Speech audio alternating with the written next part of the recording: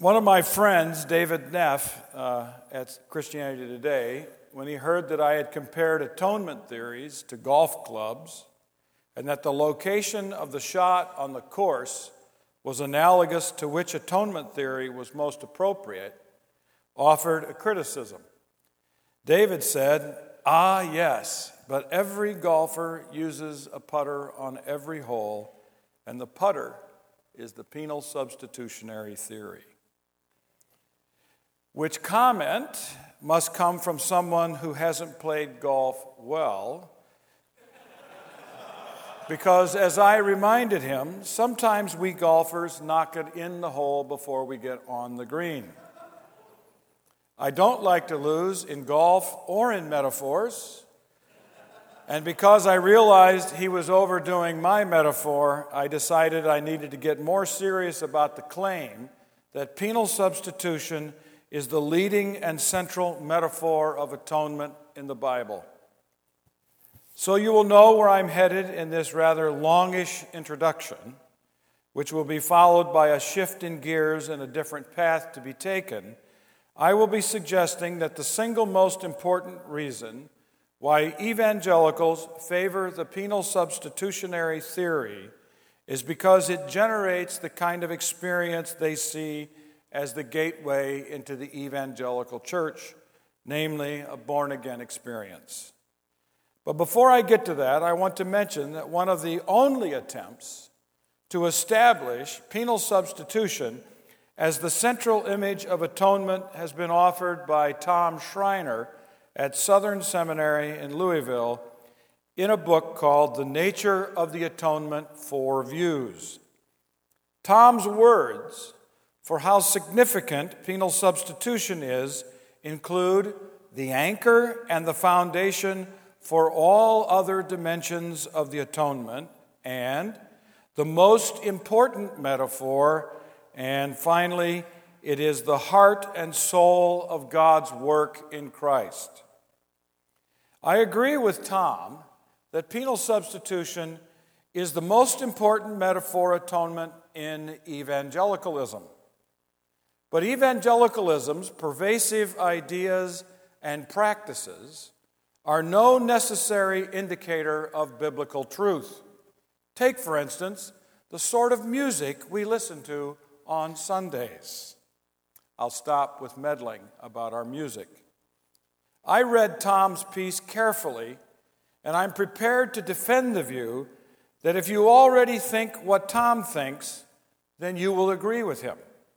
But if you don't think what he thinks, you will be left scratching your head. So far as I can see in his article, which I've read 3 times now, Tom really never tries to prove these words. He asserts over and over the centrality motif, then plays the game of circular logic by concluding he's proven it when he's not done anything of the sort. I appeal to Greg Boyd, whose task it was to respond to Schreiner in that book. Greg Boyd said this: "While Schreiner repeatedly asserts that the penal substitution motif of atonement is the foundation, heart, and soul of everything else Scripture says about the significance of Jesus' life and death, Schreiner offers us little reason to accept this claim. I will let Boyd's words move us forward because there's more to be said without getting bogged down in Tom's own assertions. To begin with, while the penal substitution theory is not the central metaphor, that does not mean there's no place for that golf club in our bag. Yes, there is evidence for Christ absorbing the punishment of sin, which I take to be death, not the wrath of God, in our place. So for the moment, let's avoid the cantankerous debate about the propriety or morality of penal substitutionary theory. Nor do I want to enter into the realm of historical theology, which Tom avoided, where it can be established that penal substitution, which is not the same as Anselm's satisfaction theory, is not the ruling theory of Christian thinking until Luther and Calvin. Instead, I'd like to poke around a bit in what it means to call a metaphor a central metaphor. This game, of which word is the most important word, reminds me of Matthew studies in the 1970s and 80s when David Garland and I were young people trying to find our way in this field. And Jack Kingsbury was in a debate with everyone over which title for Jesus was most important in Matthew, and Jack said it was Son of God. Most Matthew scholars thought entering into this debate was like getting excited to watch the Houston Astros. But some people do like to watch the Astros. That's what I heard yesterday from someone, the Astros. Some people like to debate titles in Matthew and fight over which metaphor is the most important when it comes to atonement. But do we ever stop to ask if there is such a thing as a ruling metaphor? Because when I was working on Jesus and his death, particularly the conclusions, and just after that a book called A Community Called Atonement, and because I routinely engaged others in this atonement discussion, I often heard this central metaphor claim. It led me to ponder how we determine which metaphor is central. So I want to make a few suggestions. The first one is this. We can do this by counting atonement passages and showing that at least the majority, or preferably the vast majority, involves or centers on the Godhead punishing the Son or the Son absorbing our punishment. This can't be done because it's inaccurate. So second, we might isolate the single most important text, which is a debate in itself, and conclude that if the ruling metaphor is there, it is the most important metaphor of all. But the passage most considered to be the most pregnant atonement passage in the entire New Testament, Romans 3:21-26, is clearly not in favor of penal substitution. Why? Because the Greek word hilasterion most likely means mercy seat and not propitiation. And any idea of wrath has to be imported from other passages and downloaded into this passage to make it important. I'm not saying it is impossible, but I would say that if this is the most important atonement passage, then penal substitution is not central. Third, we could do this by showing that when Paul begins exploring a different metaphor, say Christus Victor in Colossians chapter 2, 13-15, he reverts to penal substitution to make sense of it more completely. In this case, then, we'd see that in Paul's mind, one can't talk about atonement properly until one has run it through penal substitution. But the evidence is simply not there to suggest other metaphors don't make sense until they get tied to penal substitution. Fourth, we could find a New Testament author, or at least a first century or second century theologian, explicitly affirming that penal substitution is the most important idea. And that would be nice, except it doesn't exist. Fifth, we could do what so many, and Tom Schreiner is but one example, do with their atonement theories.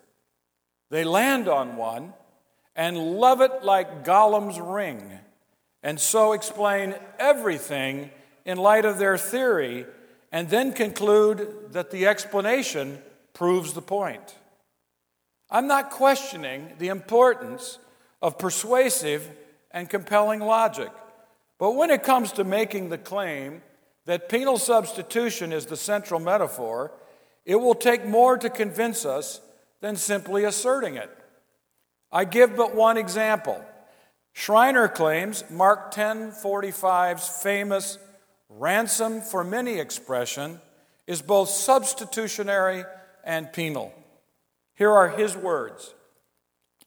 The preposition anti, for, often denotes in place of, and he gives references.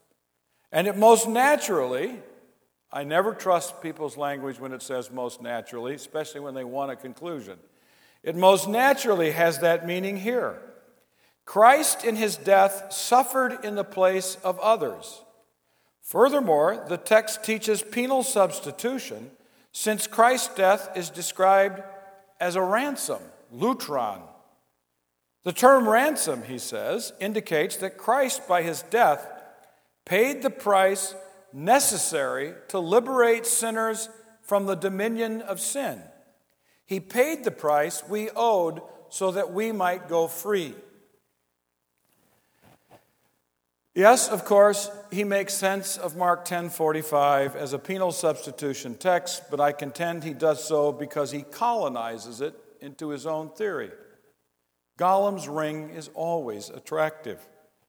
The word anti might mean substitutionary, but logically, Jesus doesn't become a ransom instead of us because, after all, we are not ransoms in the text. We are prisoners, not ransoms. So he doesn't logically become a ransom instead of us. He becomes a ransom so we don't have to be prisoners. There's a difference, I would argue. So on purely logical grounds, the word anti more likely means for us or for our benefit. He became a ransom in order to liberate us from imprisonment. Furthermore, Tom claims that we are slaves because of our sin. That's surely true, but it has nothing to do with this text. The word ransom evokes the language of slavery and captivity, and therefore the language game is about our victimhood at the hands of the enemy. All of this has been discussed in my books, and you can look it up, the discussion there. My point is not that I'm right. My point is to illustrate the kind of colonizing logic at work at times when people want to argue that a given metaphor is central or the heart and soul. Greg Boyd and Joel Green, in their responses, both contend that Mark 10:45 is not about penal substitution, but about ransom theory. We need to push on, so I'll sum this up by saying that the only way that I see we can make penal substitution central is by assuming it and then explaining everything in light of our assumptions. In short, we can do this by colonizing the kaleidoscope of metaphors, or we can do this by playing golf with one club. And I've played with a guy who played with one club, and I crushed his game. And it annoyed me that anyone would play with a club that you could adjust. I think it's defiling of the sacredness of what golf is about. But I won't go any further on that. I want to suggest now that there is a reason why we do this. Tom belongs in what I am calling the Neo-Puritan side of the evangelical movement. That side of the evangelical movement focuses the gospel on double imputation and justification by faith, as well as on satisfaction of God's wrath in the propitiatory sacrifice of Christ, and therefore at the heart of that group is penal substitution as the meta-narrative of what gives the Bible clarity. I don't think any of this is an exaggeration, but I do now want to make a little bit more of a speculative suggestion.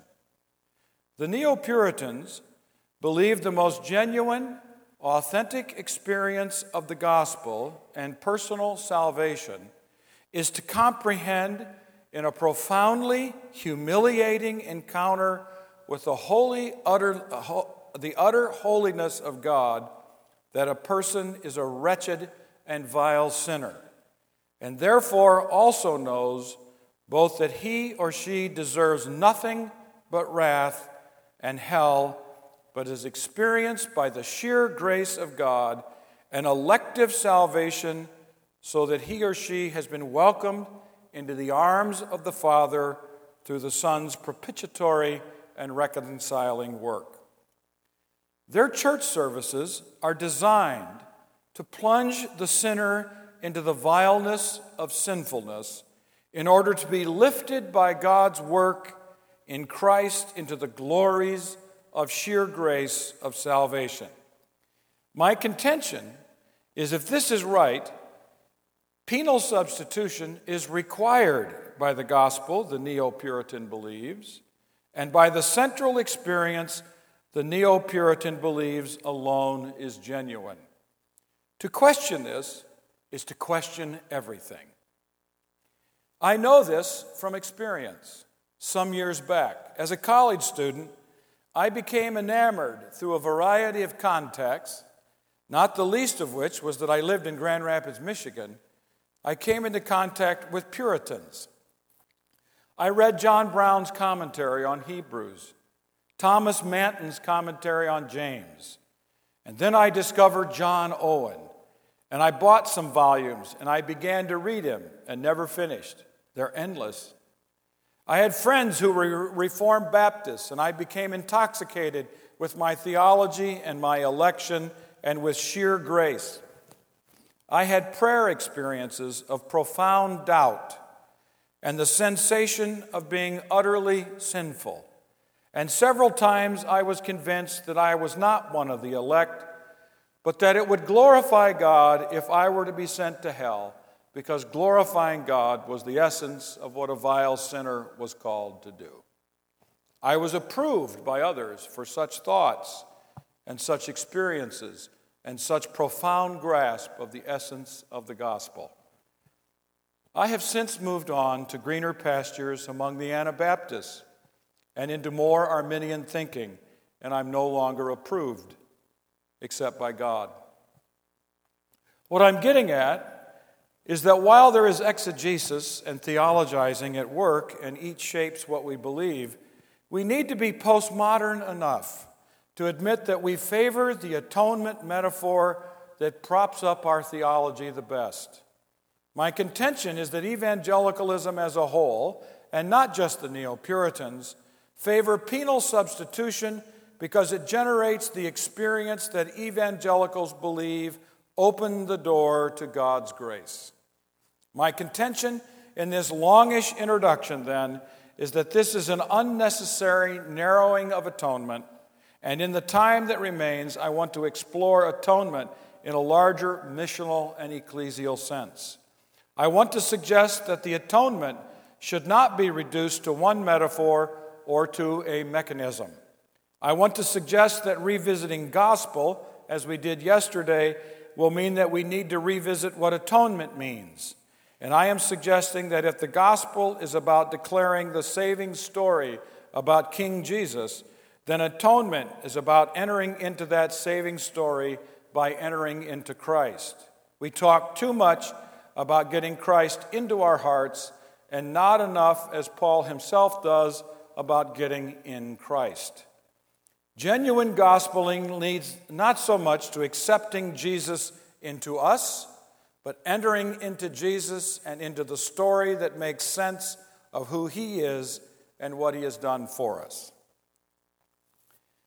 3 facts, once clear in our mind, revolutionized a segment of Judaism to become what we now call Christianity, and it can revolutionize how we gospel and how we understand atonement. In this second part of the paper, I want to dabble in yet another introduction, and I'm starting to sound like a German theologian now by being all prolegomena. Long ago, in the generation before this one, Judaism was considered a missionary religion. In fact, first century Christianity, or century of Judaism, was considered the missionary age of Judaism par excellence. But this conclusion has been all but disproven to the point that now the consensus is that Judaism at the time of Jesus, Peter, and Paul was not a missionary religion in the way Christianity became a missionary religion. The fact is that Judaism was not a missionary religion and Christianity became one. And Peter in Acts 10 through 11 and Paul in his Aegean mission are the originators of evangelizing the Roman Empire and the world. What concerns us is not the specific historical conclusions, but missionary activity itself. And that begins with Jesus. There are 2 recorded notable missions by Jesus.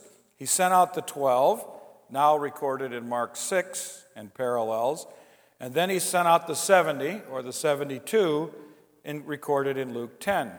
The Great Commission involves ascending, and John's famous line, "As the Father has sent me, so I am sending you," is also a missionary statement. There was a conviction to go and a set of beliefs that compelled the early Christians to go out and tell others the gospel.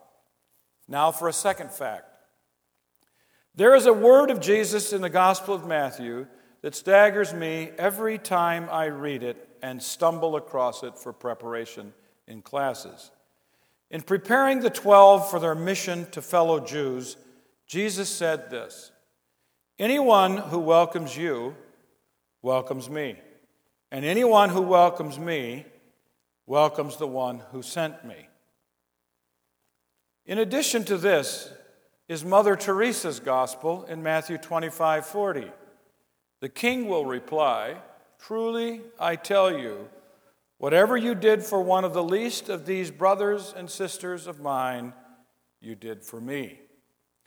While I'm not convinced this last text has to do with visiting orphans in Zimbabwe who have never heard the gospel, but is instead about Jesus' missionaries, the general point can now be drawn. Our second fact: Jesus believed his own presence was extended in his followers, wherever they were and wherever they were doing kingdom ministries. There's nothing quite like this in Judaism, though there is the famous rabbinic line that the one sent is as the one who sent him, a comment about ambassadors in Mishnah Barakot 5:5. This leads me to a third fact. Judaism at the time of Jesus was marked by a common theological idea of the ancient Near East. God was located in a shrine. For Judaism, while there are clear exceptions to the belief that God can be contained in a dwelling, believe that Yahweh dwelt in the temple above the old city of David. Whether you buy into Tom Wright's very suggestive idea that Jesus' triumphal entry was in fact that Zechariah return of the king to the temple or not, there can be very little disagreement that Jesus and the earliest followers of Jesus had some very unusual ideas about the temple and the presence of God. St. Stephen, with his feet to the fire and emboldened beyond measure to recapture Israel's history in a gospelish reading of the Bible, unlike no other, slips in near the end of his sermon and in the climactic conclusion to his sketch of history these words: "However, the Most High does not live in houses made by human hands." Of course, there were other critics of the temple, not the least of whom is the community that took up residence in that hot and dusty Qumran, awaiting the apocalyptic act of God to destroy the wicked priest in Jerusalem. What the Essenes, though, failed at, their next-door neighbor achieved. His name was Yohanan, or John, and instead of offering purification in a mikvah or in the temple, John said we could begin life all over again in the Jordan River in baptism. The trail of blood goes all the way back to John the Baptist. And Jesus said something like this in the 2nd chapter of John: "Destroy this temple, and I will raise it again in 3 days." Jesus was notoriously critical of the temple and the temple establishment, predicted its destruction within a generation, and then in a breathtaking evening that had the chutzpah to reveal that his body and his blood, found now in the Passover's bread and wine, would be the means of atonement. This has to be taken as rebellion against the temple and revolution in the inner courts of God's dwelling. Paul taught a revolutionary and similar understanding of the temple, and it is only because we're not first-century Jews that we fail to hear how wild and crazy his ideas were. I quote just one text. "Don't you know that you yourselves are God's temple, and that God's Spirit dwells in your midst? If anyone destroys God's temple, God will destroy that person, for God's temple is sacred, and you together are that temple." Paul thought the followers of Jesus, not unlike what Jesus said about his missionaries, were the presence of God, the temple itself, on earth, wherever they were, and whenever they carried on kingdom work. My, these are massive claims if you're a first century Jew. I'll skip the rest of what the New Testament says about temple. Our goal is to talk about atonement and the church and pastoral ministry. And I wanted these three facts: the sudden development of missionary activity, the presence of God among God's people, and the temple revolution to be on the table in order to say something fresh beyond what I've said in a community called atonement. Let's draw these three facts together into a double thesis. First, the missionary activity, the presence of Christ among his followers, and the temple revolution democratized the mediation of God's redemption in the world. Democratized mediation. We are all involved. We are all involved at all times. Second, again taking the larger sense of atonement, atonement is now mediated by ordinary people in the form of a community through gospeling, baptism and Eucharist, and Spirit-shaped fellowship. Our theme verses will be 2 Corinthians chapter 5, verses 17 to 20. We need to read them to see that the missionary calling, the presence of Christ, and the dispersion of the temple are all at work in the one central calling we each have, reconciliation. And that term is the heart of atonement theory. And I don't mean the central metaphor. Here are the verses. If anyone is in Christ, new creation has come. The old has gone, the new is here.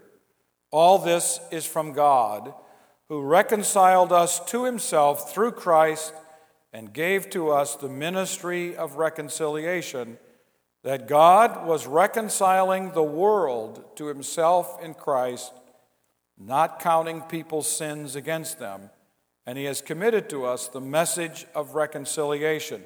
We are therefore Christ's ambassadors, as though God were making his appeal through us.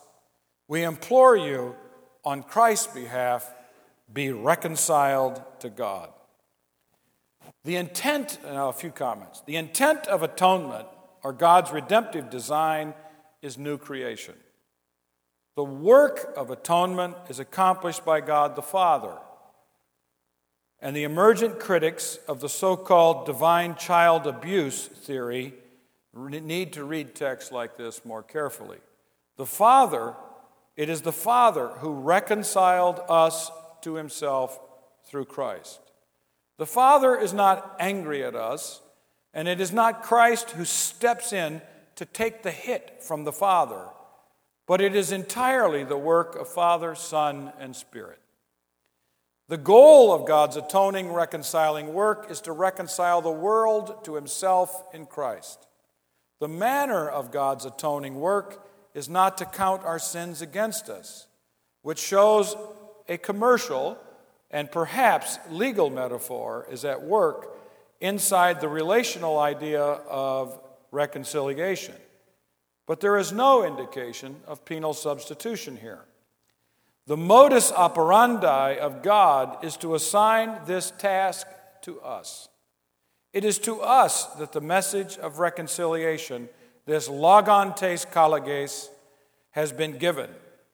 Paul is as committed to Jesus to how significant you and I are.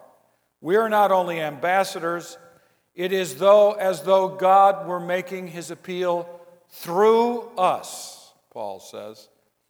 My thesis then is that instead of everyone coming to Zion to see God and experience God's presence on the Temple Mount, God changed in midstream by dispensing his presence into his people and sent his people out as followers of Jesus to a global mission of reconciliation.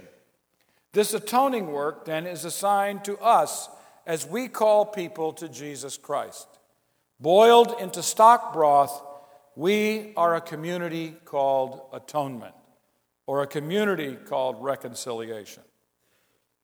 How do we do this? I suggest it begins first through gospeling. Whether we go back to Jesus' sending out of the 12 and the 70, or to the Great Commission, or to the presence of Christ and his followers, or to the temple's completion in the very presence of God and the Lamb, where no temple will even be needed, the fixation of these texts is on Jesus Christ. This Christological driver shapes the story of Israel, and it completes the story of Israel, so that the gospel itself is declaration about Jesus Christ as the center of God's mission in this world. Gospeling is how the church mediates atoning work of God, which means, one more time, we tell people about Jesus by preaching the Gospels as the gospel. We teach God's people the core elements of the gospel through the lens of the apostolic gospel in 1 Corinthians 15, and we learn how to gospel by watching the apostles' gospel in the book of Acts. When will we ever learn as churches and as pastor teachers that all we have to offer, all we have to tell people about, and all we have to show people is Jesus? We like our music and our drama groups. We are now more and more driven to act justly in social ways by engagement with the poor and despised, and we hope in doing this that our little lights will shine. We do everything we can to make the gospel relevant by toning down offenses and oddities about our first century Jewish message and Messiah. We have shaped and reshaped our churches according to business and entertainment models, so we are attractional, and we work hard to being normal and honest and authentic. We even study business strategies and use consumer satisfaction surveys to become more managerial and sensitive, all the while thinking these are the tricks of the trade. What made the movie Chocolat with Juliette Binoche so incredibly evocative was that the chocolate itself was more healing than the church. And that might be because the church has for too long lost track of what it is designed to do: mediate Jesus by telling people about Jesus. I'll quit meddling.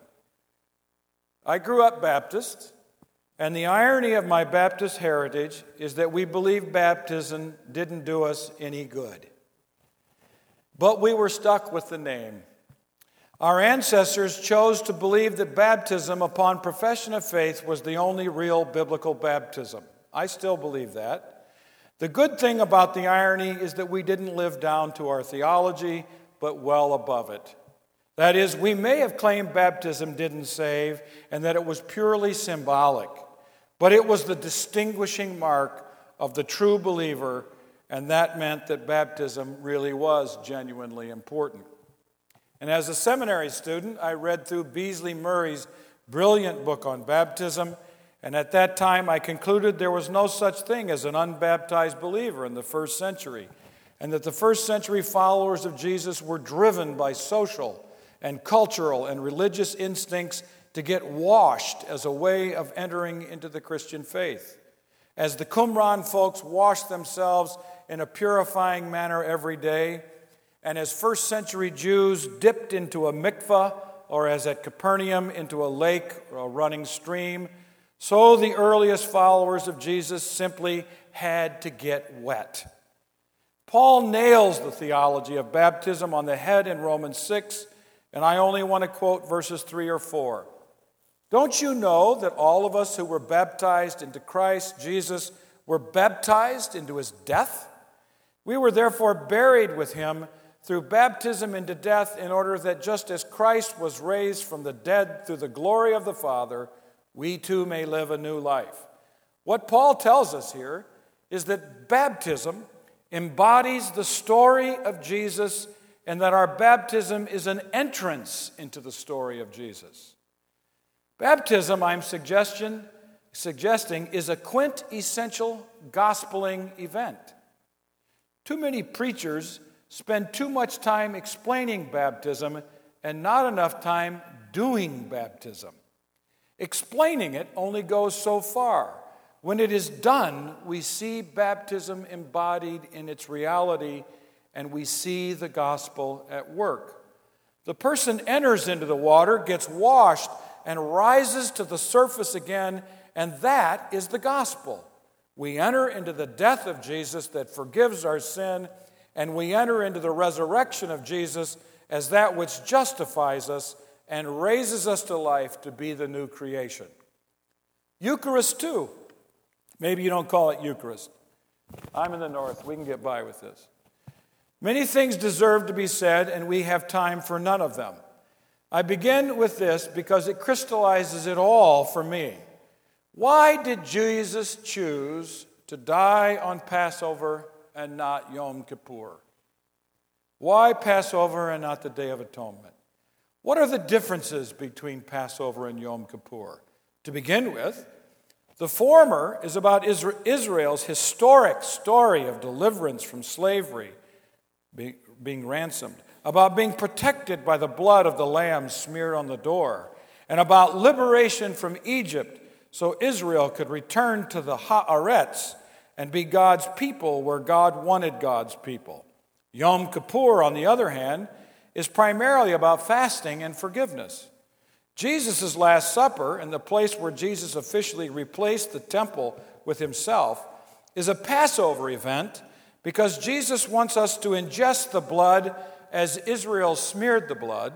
He wants us to eat the bread as Israel ate the bread and the lamb and the bitter herbs. He wants us to know that his blood protects from God's judgment, and he wants us to know that his body is our new life. He wants us to know most completely that his blood and his body bring true liberation, establishing a new covenant so that we can be both forgiven and free. Whenever we eat this bread and drink this blood, Paul told us, we gospel the Lord's death until he comes. Very slowly now. Eucharist is one of the church's primary instruments for gospeling. Why? Because like baptism, the gospel is shown and embodied in a way that words cannot interpret. We see the death and we see the resurrection. We ingest as a way of partaking and participating in who Jesus is. I don't know your custom, but you can't do the Lord's Supper too often, and I don't care what others have told you. In my Baptist church as a kid, we did communion 4 times a year, and it was always tacked on to an endlessly long sermon. Often it was rushed, and we rushed because the sermon was too long and the time was getting late, or it was getting hot, or lunch was going to burn, or in our case, a roast was going to dry out, which it would have anyway. We once were at a church where you could take the Lord's Supper at a little stand on your way out of the service. Yikes almighty, I thought to myself. Drive away Eucharist. There is no reason to rush the Lord's Supper because the Lord's Supper is our gospel. There is no reason to tack it onto a sermon, but there are good reasons to let the Eucharist be the sermon. I'm not Orthodox or Catholic, but the Lord's Supper is a drama. And watching it as staged drama in which we get to participate is one of the best ways to gospel in our world today. In the Eucharist, you and I become the atoning presence of God's work in this world. My third and last point is through Spirit-shaped fellowship. Back again to being sent on a mission to the presence of Christ among us and of the democratizing of God's temple presence in Christ and his people. We would not be the first to observe that the physical temple that sat so high on the Temple Mount in Jerusalem, which always meant the presence of God, is taken up in new shape and form in apostolic theology. This is both, in fact, the temple in some ways becomes the Holy Spirit's presence in you and me. This is both individual and corporate. Our bodies are the housing of the Spirit. Paul says, and I quote again, "Do you know that your bodies are the temples of the Holy Spirit, who is in you, whom you have received? You are not your own. You were bought at a price. Honor God with your bodies." Each of us as a dwelling place of the Spirit because the Spirit dwells in us. This is also corporate, as Paul would fully expound 6 chapters later in 1 Corinthians chapter 12. The Spirit is given to make a vast collection of all sorts of people to work together as a body. Then the Spirit's work is shaped entirely by love, as Paul says in chapter 13, and again as he says in chapter 14, all these gifts are given for the strengthening of the church. Another word for this is koinonia. I want to probe further now. In our country, the younger generation is becoming obsessed with social justice, and this is leading one student of mine after another into local and state and federal government opportunities. It is leading them to think of politics and voting in the right candidates. To cut this description short, what it's doing is leading young Christians out of the church and into the public sector to do what they call kingdom work. I want to raise a red flag here. There is no such thing as kingdom work outside the church. I don't mean the building. For the kingdom is about King Jesus and King Jesus' people and King Jesus' ethics for King Jesus' people. Social justice outside the church is not biblical justice or kingdom work. It's social work. And fine, that's a good thing. But let's not call this kingdom. Genuine kingdom work is koinonia work. In other words, I plead with my students and you today to reconsider kingdom work and to work hard at making the church a beachhead of justice and peace and love in your community, to supply the poor in your church with what they need, to work at alleviating the needs of those who are in your church, and to let that kind of church and kingdom and justice work spill over into the walls of your community so that the people will see the church as the true politic of God in this world where the kingdom vision can be established. True justice is biblical justice, of being declared right and growing in being made right, as we embody the reconciling koinonia that Jesus came to embody. True justice is found in the Magnificat and in Acts 2 and in Acts 4. It is found in 1 Corinthians 12 and Ephesians 4. True justice is found in Revelation 20 through 22, not in the Democrats or the Republicans. True justice is living under the true King. Now back to missionary sending, the presence of Christ among us, and the dispersion of the temple. If our local church begins to see itself as sent by Christ, as the presence of Christ and as the new temple, it will seek to sanctify the place.